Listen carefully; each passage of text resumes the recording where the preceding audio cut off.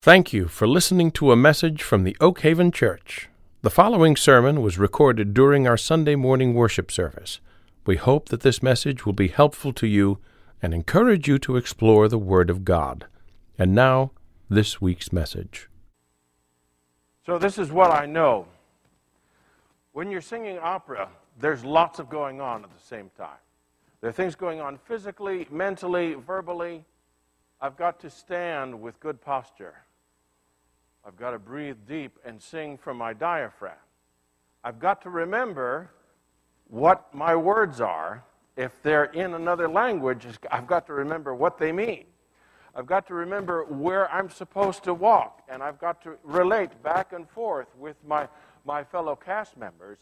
And while we are telling a story on stage, the audience is watching us. And all of these things are things for me and all of us to be intentional about what we're doing. But also, some of it has to be by habit. It has to be something that's so ingrained in me that I don't have to think about how deep I'm taking my breath, because I've got to think about so many other things. So that's a bit of a metaphor for what we've been doing since I wrote it down, July 19th, as we've been talking about how we function and what happens as we are a church. There are lots of things going on at the same time. Some of them we can give more thought to than others.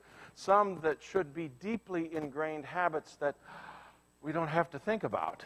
But by the same token, it's always good to go back to the basics and remember, is my breath pushing out against my back? Because that's what, and remember the basics. It's an important exercise. And so I've personally enjoyed walking through these as we've been going to church together. Now this was launched, in fact, by someone who's not here any longer, who asked the question, why should I bother to go to church? Inferring that I have faith in Jesus. Isn't that all I need? And I hope that in the course of our discussions, it became clear that there was more to it than that. It wasn't just about what I get out of being here. But if you're going to ask that question seriously and you're a follower of Jesus, here in this first week, one of the main points we looked at was, if you're following Jesus, then go to church, because what? Did Jesus go to church? You bet he did. He never missed it. So just on the most basic level, following Jesus, go to church. But we also began to look at the role of what happens when we are together. The role of music is extremely important in all church fellowships, but especially in ours, where we are, as they say, the music, or at least have been before the pandemic and all the technological reliances we've developed. And becoming one voice together is a spiritual activity, not just a physical one. And it rubs off on us in ways that we won't go into today, because we're going to briefly touch on each theme. The next week we looked at Jesus, and it's fitting that he is the beginning and the end of everything. The Scriptures, the book of Revelation, of these meditations, and we focused on his worthiness through the lens of Revelation. Remember the lion and the lamb, the predicament of who is worthy to open the scroll in heaven, because for salvation to come, for the rescue of humanity to come, the scroll must be opened and lived through, essentially. And so the Lamb is worthy. And so Revelation 5 is the core of our life, of reality, because of what God has done through the Lamb. So let's read through this. Your parts are in bold italics. Try and picture this. We don't have special effects, but we have the brains and imaginations God gave us. Then I saw a lamb looking as if it had been slain, standing at the center of the throne, encircled by the 4 living creatures and the elders. The lamb had 7 horns and 7 eyes, which are the 7 spirits of God sent out into all the earth. He went and took the scroll from the right hand of him who sat on the throne. And when he had taken it, the 4 living creatures and the 24 elders fell down before the Lamb. Each one had a harp, and they were holding golden bowls of incense, which are the prayers of God's people. And they sang a new song, saying together, oh, that's right, I can't hold my hands up and click forward at the same time. Sorry, folks. Let's say it together. You are worthy to take the scroll and to open its seals, because you were slain, and with your blood you purchased for God persons from every tribe and language and people and nation.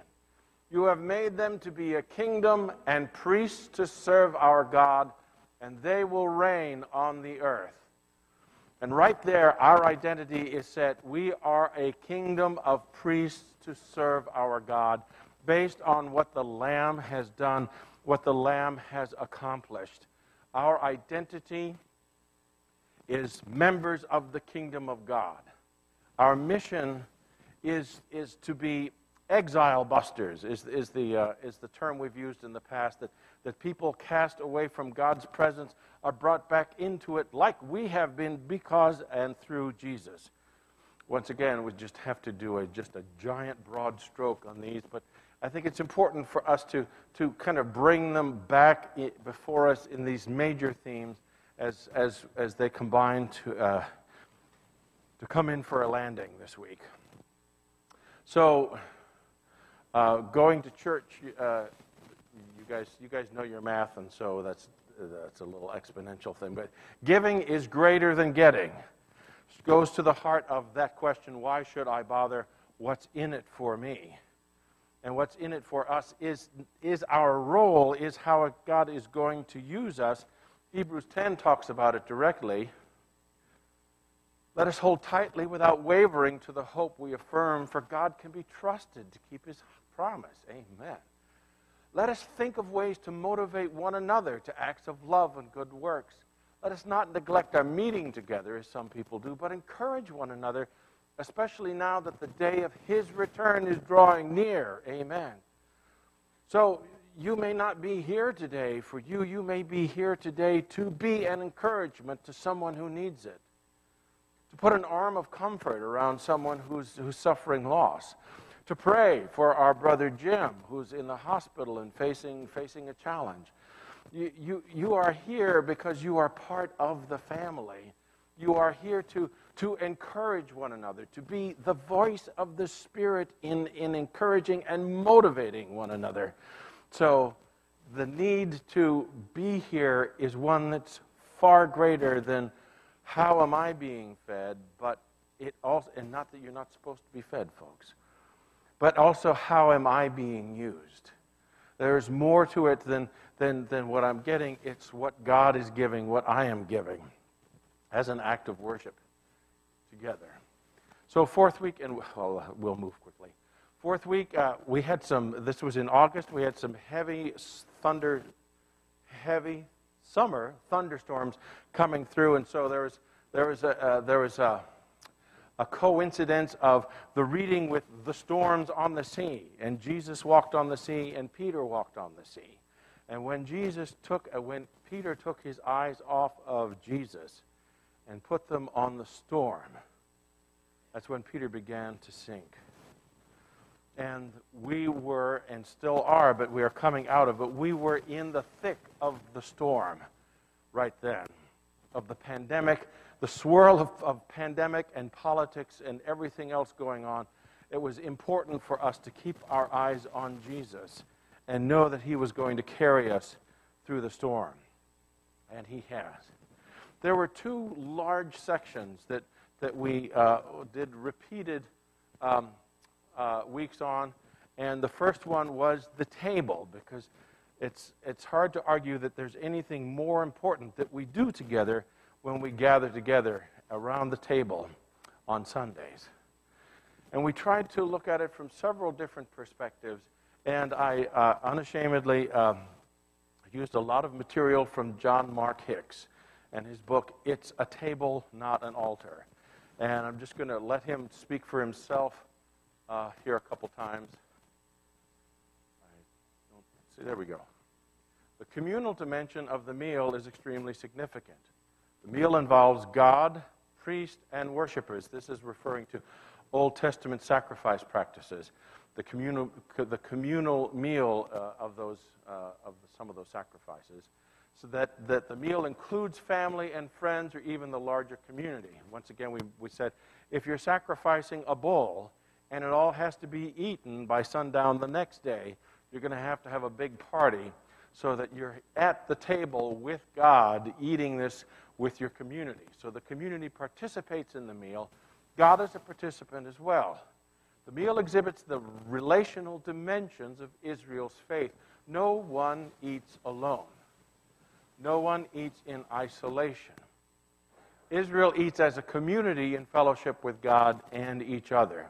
That's going to connect with the practice of Corinthians later on, how they're all focusing on themselves and not on the body around them. Paul takes them to task for pursuing an individual experience at communion that doesn't include the body around them. And that's exactly the point that he's making here in connection with the Old Testament sacrifice meals. It is a familial act, an act of family where worshipers sit at table with family and friends in the presence of God. Once again, against the individualism that our culture fosters in us. Then shifting to language about the New Testament, the blood of the covenant establishes our relationship with God so that we may eat in His presence as we affirm our allegiance to the covenant, participate in the forgiveness of the altar, and experience the presence of God at the table. The table is the experience of reconciliation and fellowship. While the altar may be a time of sadness, penance, and guiltiness, the table is a time of joy, communion, and commitment. Just like Mike led us in today, it's a time of celebration, not of self-flagellation and individual self-focus, but of rejoicing and recognizing the body of Christ alive and well right next to us. So, speaking of those Old Testament sacrifices, even though this is the quintessential Thanksgiving table, we use this opportunity to look at some of the Thanksgiving flavor of sacrifice in the Old Testament system, and other ones as well. And made that connection with the Corinthians focusing on themselves and focusing again on, and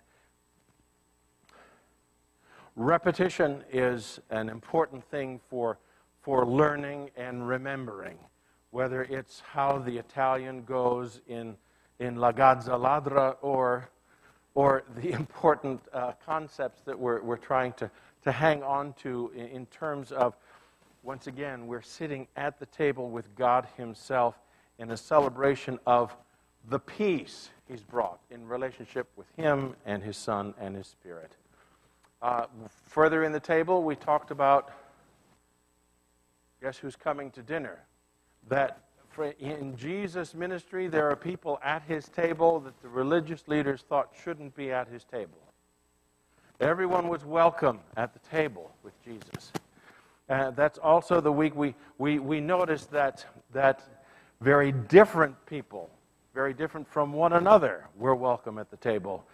Where we had, in the 12 themselves, we had an apostle who was seen as consorting with the enemy, Matthew working for the Roman government, having a sense from most that he had betrayed them. On the other end of the spectrum, we had Judas, who was ready to have an armed revolt and conquer Rome. And so you couldn't have two more diametrically politically opposed positions than those, even today. And yet they were at the table together. They were part of Jesus' family. Neither was asked to leave. But also neither of them stayed in the same place in their, well, I guess we can't really say that for Judas, can we? But we know that Matthew was transformed in his walk with Jesus. So also, as we thought about the role Passover and communion. Jesus could have chosen any of the festivals to associate his death with. And the one that our practice is more in sync with is Yom Kippur, the Day of Atonement. And that would have made more sense for us if we wanted to continue our individual focus on our own sins and our need to feel less guilt because of our need to feel forgiven, versus Passover, which covers over our sin with the blood of the Passover lamb, but also celebrates being freed from the slavery of sin and death. And so his choice of associating with Passover is significant and something that continually refreshes me after we've discussed that here. I'm really trying hard. Can you take, oh, there we go. Did you do that or did I? Okay. Number 9. Number 9, Sunday supper. Okay, we mentioned this a little bit in class last week. Remember, the shift of worship from Sabbath, which was Saturday, to Sunday is something that is off my radar quite a bit, but is huge. That just by gathering here on Sunday instead of yesterday, which feels crazy to us, but is how worship was done for millennia. So the fact that we're worshiping on Sunday, that represents a new creation. Like we've talked about, a Jewish boy is circumcised on the 8th day. It all goes back to that first week of creation. Those first 7 days when God created. The boy is circumcised on the 8th day because God is doing a new work in him and through him. Same thing with Jesus. He was raised on the 8th day because God is creating anew. He is shifting the universe anew with this 8th day resurrection. And as part of each mealtime, the overflowing joy of what God has done and the fresh new creation is there. Once again, it's one of the things that's going on that doesn't cross our radar very frequently. Okay, can I do this, or will you just go forward whenever I put this up? Thank you. Sorry. All for one. So this one, we really went back to Corinth and their divisions. As I had the dates for this, but this is especially as things are heating up in the election in the fall, and it's important for us to remember our primary identities are being children of the King. Before you're anything else, before you belong to any club or sports team or political party or country club or union or neighborhood or gender or race, you belong to Jesus. And we are to live like that and love like that. That is what everything else is based on and flows out of. And the Corinthians were a good lens for that because they were letting their differentness in their culture keep them apart from each other. They even took communion apart from the other ones. And the call of Paul to take your eyes off yourselves and put them on each other and come together was a strong and powerful one. So now what? Going to church 11, once again, we talked about bringing all the themes of the altar and table together and remembering that instead of spending the time re-sacrificing Christ, which is an emotionally kind of the traditional way to go about it, that instead we make it a Thanksgiving meal, which is what the word Eucharist means, Thanksgiving, celebrating and giving thanks that he is alive and well, right next to us in the chairs beside us. Then we shifted from the table to ancient words and began a second series within a series. And let's use our theme scripture from Luke 24.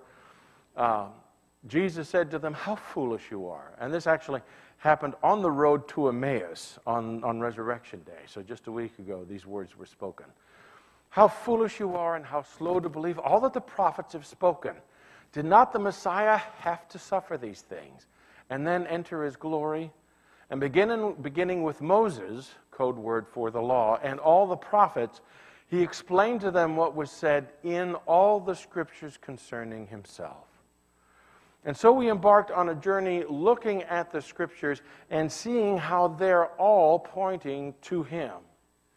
From the very beginning, Jesus and his coming and his raising from the dead is planned and discussed in the scriptures.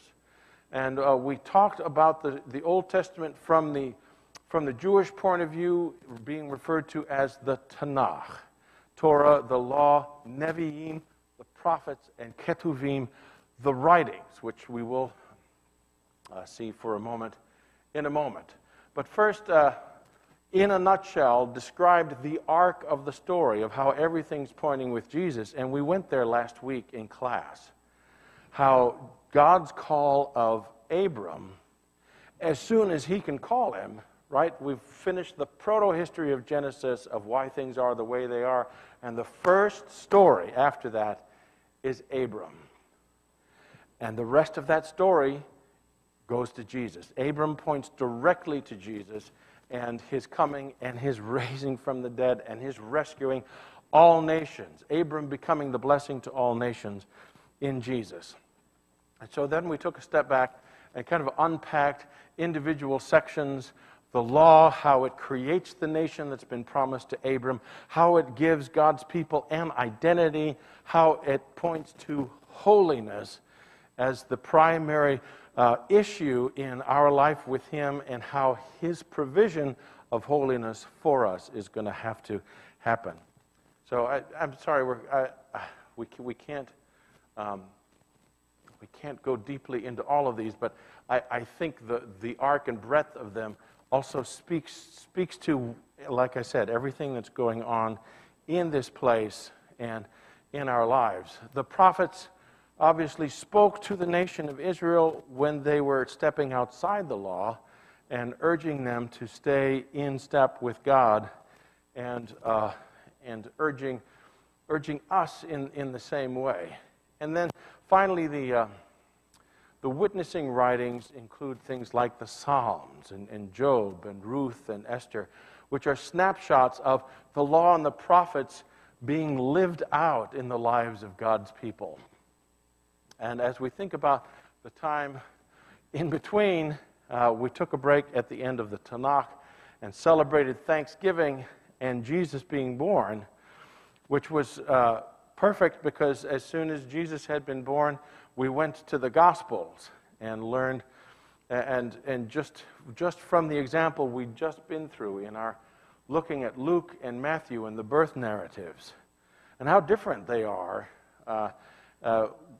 gave us an insight into how the Gospels operate as four distinct portraits of Jesus.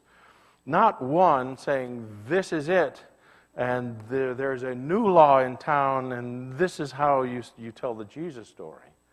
But four creative examples of people telling the Jesus story in ways that matter more specifically and more powerful to the people they're writing to.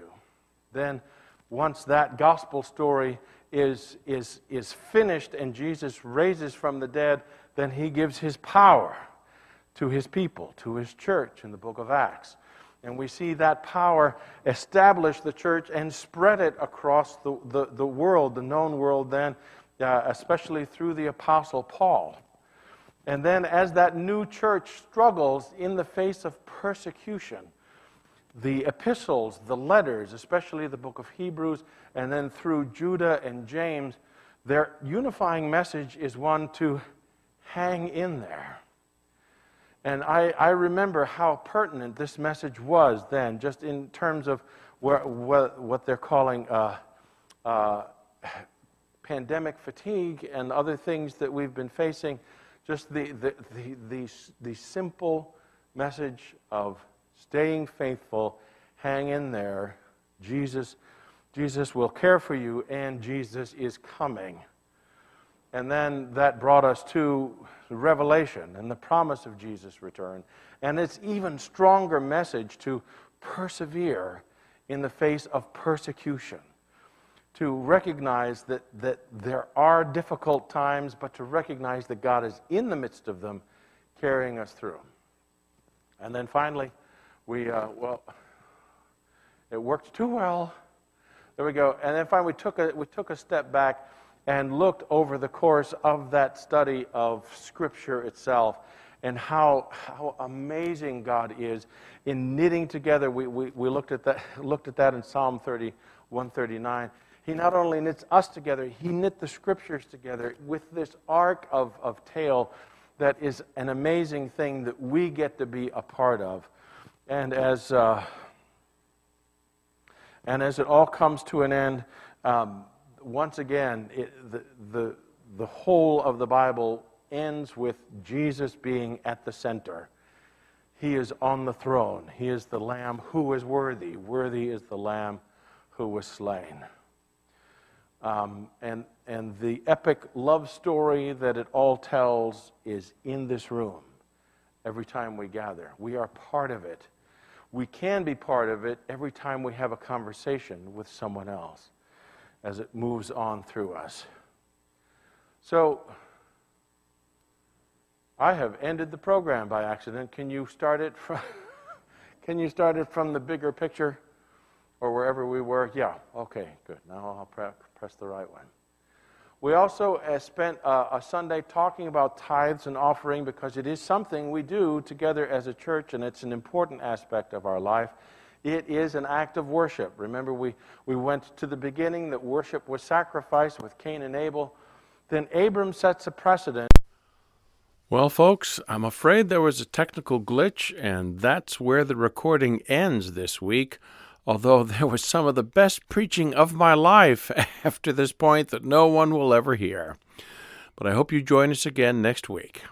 God bless. Thank you for listening to this week's message from the Oak Haven Church. We're located at 2175 Witzel Avenue in Oshkosh, Wisconsin. To hear previous podcasts, visit our website at oakhavenchurch.net.